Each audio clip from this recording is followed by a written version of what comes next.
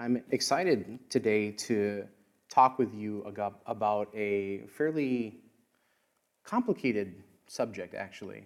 Um, for those of you who've been following along, we're in a sermon series entitled On the Move, based on the book of Acts. And we've been going through it pretty much chronologically, and we're coming up to a chapter where we pay a lot of attention to the subject of baptism. And baptism can be kind of this tricky thing because, as many denominations there are around the world, as far as churches go, Christian churches go, there's a lot of viewpoints on baptism. And sometimes the various viewpoints can provide some contention even between the denominations.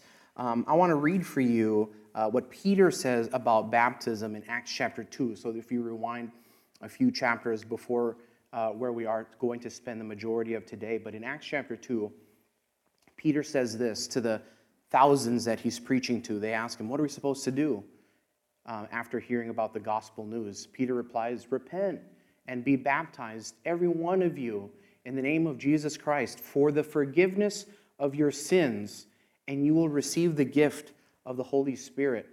The promise is for you and your children and for all who are far off, who the Lord our God will call. It's generally held that in baptism, that when someone is baptized, that it's a sign of acceptance of Jesus Christ as one's Savior. When one accepts Jesus as their Savior, they accept His salvation and the Holy Spirit. So baptism, in any denomination, whether ours or another one, whether infant baptism or believer's baptism, whatever denomination that people are a part of, it is very sacred to faith no matter which. In some liturgical settings, it is a sacrament that they practice. Catholics and Lutherans, they practice infant baptism. We, however, we practice a believer's baptism, where upon belief in Jesus Christ, one displays their faith by choosing to be baptized. So either way you cut it, dice it, infant baptism, believer's baptism, we practice a believer's baptism, but either way it's a complicated and sacred thing to faith, and it is associated as a sign of belief in Jesus Christ. And so this here, really shows this overwhelming importance and quality in baptism. Now me, Reggie Gamarsi, I've seen a lot of baptism over the years in my ministry. I've done some baptizing myself, but a lot of the baptisms that I've seen are at Pine Haven Christian Assembly.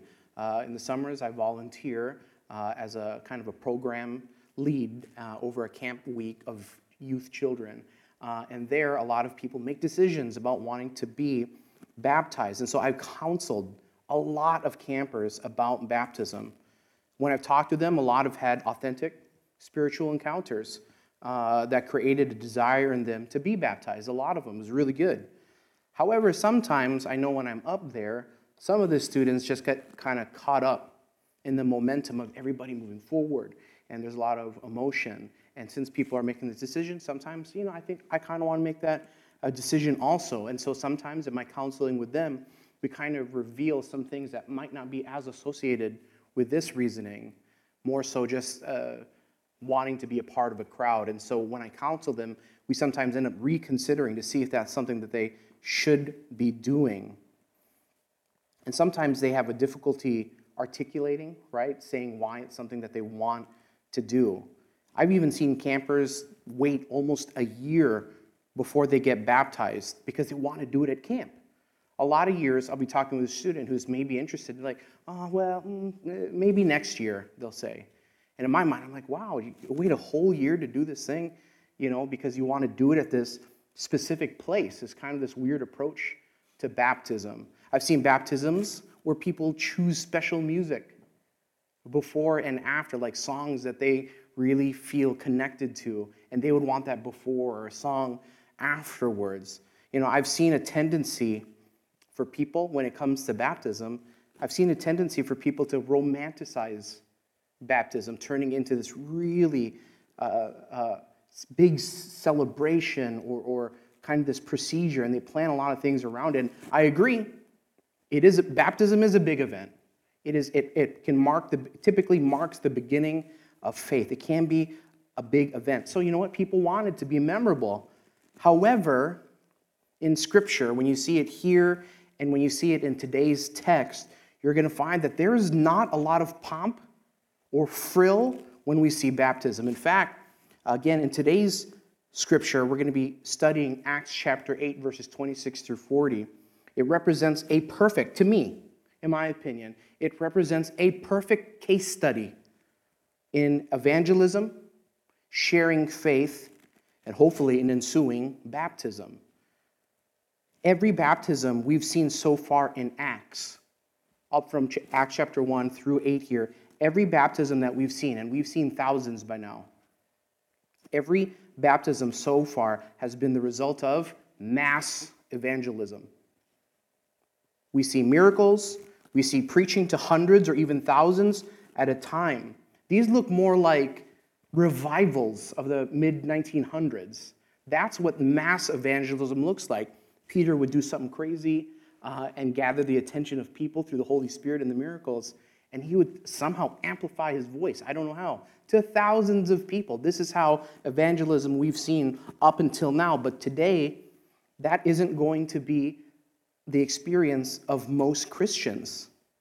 Do you expect any one of us to speak to thousands of people at a time, let alone non-believers?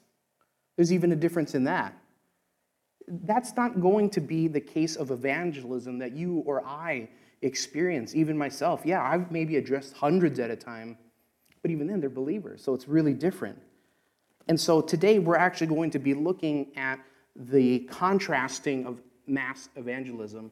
We're going to be looking at personal evangelism. Acts chapter 8, 26 through 40 is a case study in personal evangelism. It's just a perfect little picture of how one can share faith and be at the right place by the Spirit's leading. This personal evangelism, in reality, is going to be the kind of evangelism that you are going to most likely practice in this life. And so paying attention to how this Scripture unfolds, I think, is a big benefit to us who are challenged to the Great Commission, who are called to go, make disciples, and baptize. So today we're going to break down Acts chapter 26 through 40. So if you want to turn your scriptures to there, of course, I'll have some scripture up here with you. But it might be a familiar story to you. Acts chapter 8, 26 through 40, the Ethiopian eunuch. I'm going to break it down here just a little bit, and then we're going to pay attention to a few patterns that unfold from the scripture, and then we'll pay attention and lock in on a few key verses. But I'm going to summarize what this section is about. After Philip evangelizes to the Samaritans, which we preached last week, after Philip evangelizes to the Samaritans, he is led by the Holy Spirit to a certain point in the road. The Holy Spirit points out a chariot to Philip and tells him to go to it. Philip rushes and finds an Ethiopian eunuch with an important job as a treasurer to his government back in Ethiopia, located in the Upper Nile. So Philip is told where to go, runs into this guy, and he has a very important job. The Ethiopian is headed home after traveling to Jerusalem for worship. Somehow, I don't know how, but he got his hands on a copy of Isaiah, a scroll 700 years old. He somehow got his hands on a copy of this. Philip overhears him reading out loud from Isaiah, which is actually a common practice. Apparently, back then, they didn't read silently. Whenever you had a scroll out, you read out loud. Philip asks him if he understands what he's reading. The Ethiopian replies, I can't. In fact, I need someone to explain it to me. And so Philip does so. Philip explains the text, and then he connects it to Jesus by sharing with him the good news, or the gospel. As they're walking together, the eunuch sees some water, and he asks Philip to baptize him. Done. Easy story. Awesome story. I wish that developing faith that produces fruit like baptism were as smooth as this story goes. This is why I call it just this perfect little case study of personal evangelism. In this quick story, there are a few patterns that I think we should really study, that we should really work to incorporate into our personal evangelism. There's a few things that we can learn from Philip that we should practice, we should adopt, and use really in our interactions with the people in our lives who we know are looking for truth or looking for faith or who is seeking something, some kind of truth out. And we should take these patterns and make them a part of our daily conversations, or at least be ready for when they come up.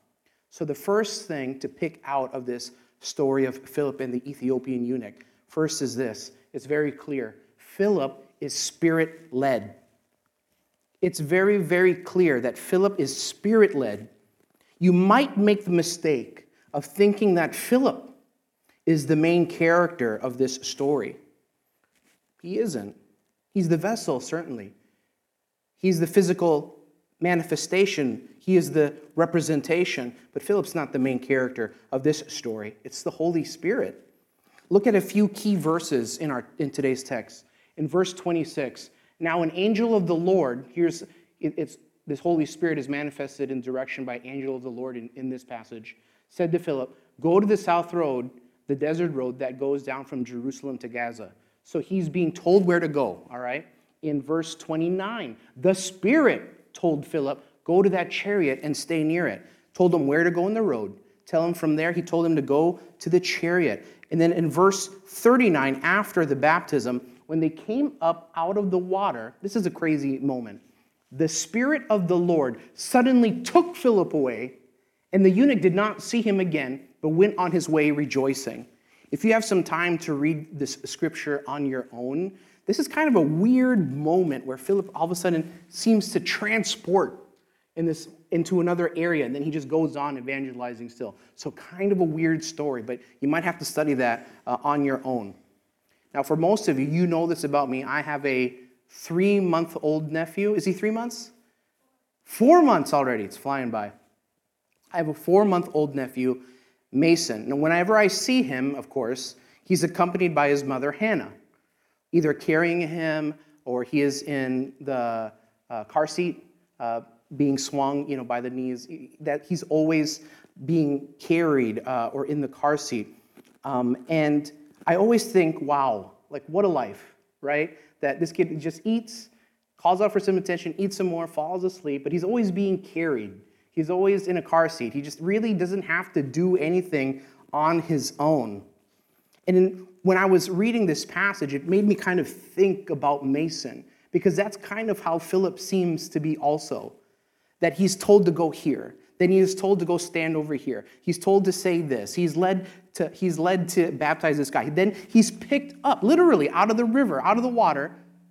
He's picked up and then transported to another place. Like Philip is just getting whipped around, and it made me think of that. So don't make the mistake of thinking that Philip is the main character. The Holy Spirit is doing all of the leading. The Holy Spirit has got all the responsibility. Philip's just there. This is an all-important pattern for us to recognize. Why? Because sometimes, when it comes to baptism, and it comes to sharing faith, and it comes to evangelism, you know what? Sometimes it's too much pressure to be a shot caller. Sometimes it's a lot of pressure to be a shot caller. To just say, I'm the one in charge. I'm going to decide to go this way or that way. I'm going to do it this way, and after that, I want it done this way and this way. It's hard to lay out a map of how to develop faith in other people. It's a lot of pressure to be a shot caller. You know what? The Holy Spirit is doing the leading, picking up Philip and dropping him off where he's supposed to be. You and me, we should lean into the wisdom and the direction of the Holy Spirit. This really should give us confidence, knowing that we are within the bounds of God's watch. If I'm only leaning on the Holy Spirit, how can I go wrong? Just doing what the Spirit is telling me to do. This lends me lots of confidence, knowing that Reggie won't make the mistake if I just do and say and act the way the Holy Spirit leads me. Now, again, I don't mean to compare Philip to a helpless baby who's being propped up by the Holy Spirit. No, Philip's not helpless, but he has submitted to the Holy Spirit. And I think that wisdom should lend us confidence when it comes to evangelizing and sharing faith to other people. Philip is ready. He's not a helpless baby. He is a ready and able-bodied person. In a number of different ways, we're going to see this pattern that Philip is a very able-bodied and he is very ready for the task at hand. So I'm not saying that the Holy Spirit does all of the work. Leaning into him, he will lead us into the opportunities for evangelism, but that doesn't mean that we don't have responsibility. It means that we have to be ready. Philip, for example, one of the ways that I see him ready is that Philip is ready with Scripture. Philip is ready with Scripture. I think here in verse 30 through 31, what we see is the Ethiopian eunuch trying to read out of Isaiah chapter 53. Then Philip ran up to the chariot and heard the man reading Isaiah the prophet, and Philip asks, "Do you understand what you are reading?" Philip asked. "How can I," he said, "unless someone explains it to me?" So he invited Philip to come up and sit with him. They read Isaiah 53, which Philip is able to recognize and speak on. Imagine if Philip just didn't know that passage. He didn't know who Isaiah the prophet was, if he wasn't ready with the historical context to be able to lead this Ethiopian eunuch through some spiritual guidance. He knows the Scripture. Have you ever had a salesperson? Have you ever been out looking for a product, wanting to hunt down a new sale, and you have someone come up and try and sell you something, but they don't know any information about it? Imagine you came up to me and I was trying to sell you a lawnmower, and you says, "Oh, how much miles per gallon does this lawnmower get?"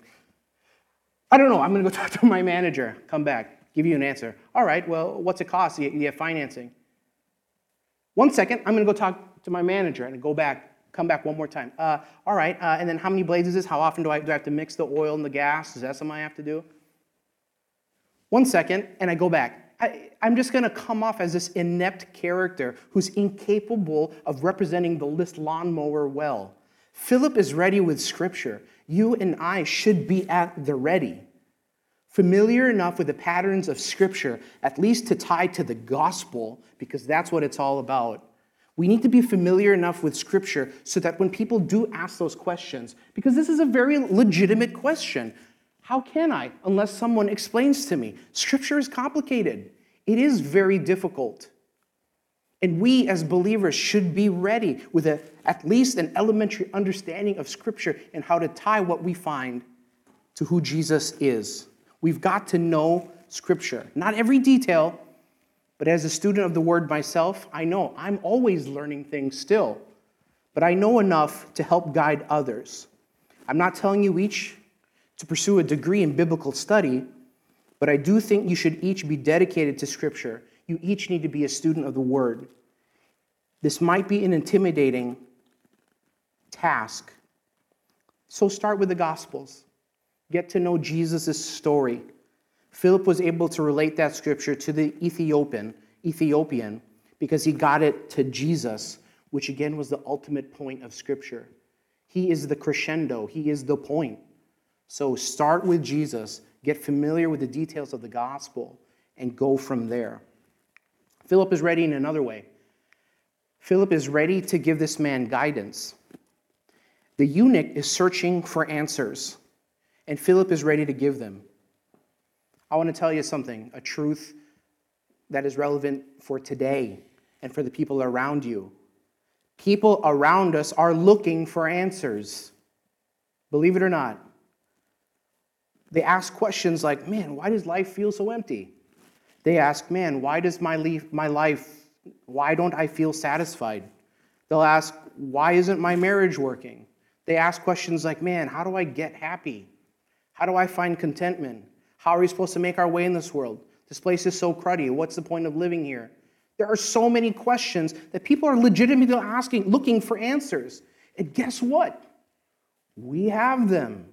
We do have real answers that can create transformation. We don't leave people empty-handed. We have real answers to give people because people are really looking for them. Philip, he is not scared or intimidated by this Ethiopian official. Again, this Ethiopian eunuch is a big deal, a treasurer in his country. He is a high-ranking official, yet Philip is not afraid. Instead, he jumps into the fray and he starts to guide him. This can be, and typically is, a very intimidating process for most people. People can be afraid to give spiritual guidance because sometimes we're unsure of it ourselves. Sometimes we're afraid to give other people advice because sometimes we don't feel like we're adequate. But Philip is ready to give guidance. And when it comes to a pattern of personal evangelism, something that we need to emulate, like Philip, is to be ready, not intimidated, not scared. Even if this isn't a big-ranking official, we need to not be afraid. Either Philip doesn't give in to the fear of intimidation to this important man. Philip is still ready, and he gives this man spiritual guidance. In this other way, Philip is ready. Philip is ready to baptize this guy. He doesn't shy away. He's not scared he doesn't recoil when this man asks him to be baptized. A few months ago, really random story. I was at home, received a phone call from Terry Menz, he's an elder at New Brighton Christian Church, and I got a phone call from him because there was a woman who wanted to be baptized as soon as possible. And Ron, unfortunately, the senior pastor of New Brighton Christian Church, he was just away for the evening. He'd be back in the morning. But this woman was so adamant. She saw urgency in her pursuit of baptism. She wanted to get done that night, which I really appreciated. And so I went over, I met with her, we talked just a little bit, and that evening, an hour after this initial phone call between me and her, we baptized her. Her husband was present, Terry was present, I was there. We baptized this woman, and she was just so eager to do it. You never know when that eagerness is going to strike. Actually, that's why, you might not be familiar with this, but in a Christian church, that's why there's traditionally standing water ready to go, because we never know when someone will want to be baptized. At New Brighton Christian Church, the water's warm. They keep it warm. Now, has anyone ever surprised anybody there? No. But they're always ready to baptize. This is that eagerness that this woman showed is the same eagerness that I heard in the Ethiopian's voice. In verse 36 through 38, the Ethiopian says this: as they traveled along the road, this is again Philip and the Ethiopian, they traveled along the road, they came to some water, and the eunuch said, "Look, here is water. What can stand in the way of my being baptized?" And he gave orders to stop the chariot. Then both Philip and the eunuch went down into the water, and Philip baptized him. I love this spirit, though. What can stand in the way of me being baptized? That's the appropriate response to wanting to be baptized. What's going to keep you? Not out of force, not someone trying to persuade you, but out of your overwhelming and overcoming love for the gospel and an acceptance of Jesus Christ, your Savior, and in this act of obedience in baptism. This is the appropriate response. What can get in my way? Karen says, "I'm sorry if the pastor is going to be there tomorrow morning. I've got to get baptized now." That's this appropriate urgency. And I love how Philip is ready to do it. He doesn't shy away. He doesn't shrink back. And the truth is, we should each, listen to me, you should each be ready to do this with someone else. You should each be ready to baptize someone. Guess what? This responsibility is not meant solely for an apostle. This responsibility is not only for evangelists. It's not even only for a pastor like myself to do. Scripture doesn't describe the qualifications of a person that baptizes. You don't have to have certain training to be able to baptize. You don't have to have a certain education to baptize others. If there is a qualification, if there is one, it's this. We are each charged with the same great commission that I've been charged with. The only qualification necessary for you to do any kind of baptizing is that you've been charged with the Great Commission yourself. And we've all been charged with that. And so we all have responsibility. The Great Commission isn't labeled apostles, disciples, pastors. Go, make disciples, and baptizing people. That commission's for everybody. And I can understand that it can be another intimidating part of evangelism, having to be ready to do that. Because it's not something you might have done before. But this is part of being ready, being excited to partake in someone else's story. Because in the end, really, Philip is only a vessel. He's there to do the baptizing. But the baptizing in that moment is a story between the eunuch and God, not Philip. Even later, next week, we're going to start with Saul and his conversion to Paul, who would become the apostle to the Gentiles. I mean, to everybody else. Paul's going to play this role that unlocks the good news for us. And you know what Paul says about baptism later in his ministry? You know what he says? He says, man, I'm glad I didn't baptize some of you because you're fighting over who baptized you between me or Apollos. You know, the truth is I can't even remember who I baptized. I'm glad I didn't baptize many. I can't even remember what number or your names or what. And this is Paul. Paul is this central figure for the rest of the New Testament. And he shows us, he evidences for us what role that baptizer plays. A minimal one. The story of baptism is between the eunuch and God. So we each, even though it's intimidating, should be ready to baptize just like anybody else. So Philip is ready. If you learn anything about the patterns in this scripture, it's that Philip is led by the Holy Spirit, which we are each also, and that Philip is ready. He's ready with scripture, he's ready with guidance, and he's ready to baptize. You know, it's really cool that even though I broke chapter 8 into 2 parts, you know what's really cool is that the gospel itself does not change. So last week we preached about Philip going to Samaria and preaching to the Samaritans, which is huge because the Jews and the Samaritans didn't get along. They have a long-standing history of not getting along. In fact, they would avoid each other, not talk to each other because of a feud between them. Philip goes and he preaches to Samaria, and he brings the gospel to them. He does this in this mass evangelism way, and they all become believers, which is amazing. Then the next story, about as far a contrast as possible. Philip now personally evangelized. He was speaking to hundreds, maybe thousands. He was speaking to hundreds at least. And now he's speaking to someone from a completely different culture, a completely different background, with a completely different set of circumstances, who's probably rich, a high-paid official. He's completely different from the Samaritans. On the spectrum, they're about as different a story as possible. And guess what? Philip's job never changed. Philip's mode never changed. Now, there may not have been the miracles, the mass miracles for the Samaritans, but really, he was still ready to display Jesus as the gospel good news.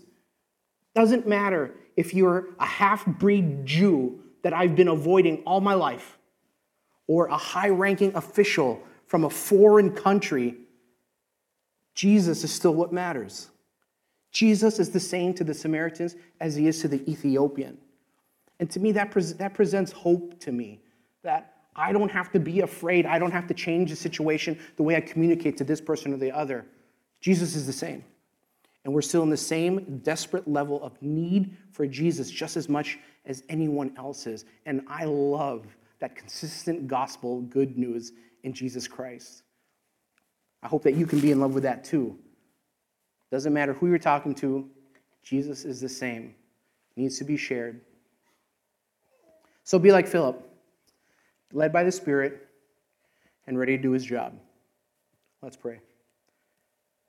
Heavenly Father, I'm thankful for this really succinct story of Philip and this Ethiopian eunuch. I know for many believers, this story is a hopeful story of inspiration, of being led by that Spirit, being led to people who are seeking truth. Father, I pray that we each, like Philip, would be vessels for your Holy Spirit, that we would be able to represent that gospel and good news to people who are seeking truth out, who are seeking a way out of the cruddy quality of this world. I know, Lord, that the transformative power of your gospel can transcend all of the difficulty in this world. And so I pray that you'd instill in us courage and preparation, that we would be ready for the people in our lives that we come across. Lord, please lead us to them. If it's a point in the road, if there's a chariot, a broken car down in the road that we may be able to speak with someone, Lord, please make our hearts and ears sensitive to the calling and leading of your Spirit, so that we too, like Philip, will be able to share the gospel in such a way that someone might rejoice, be baptized, and go on singing the praises of your Son, Jesus. I pray these things in your Holy Son's name. Amen.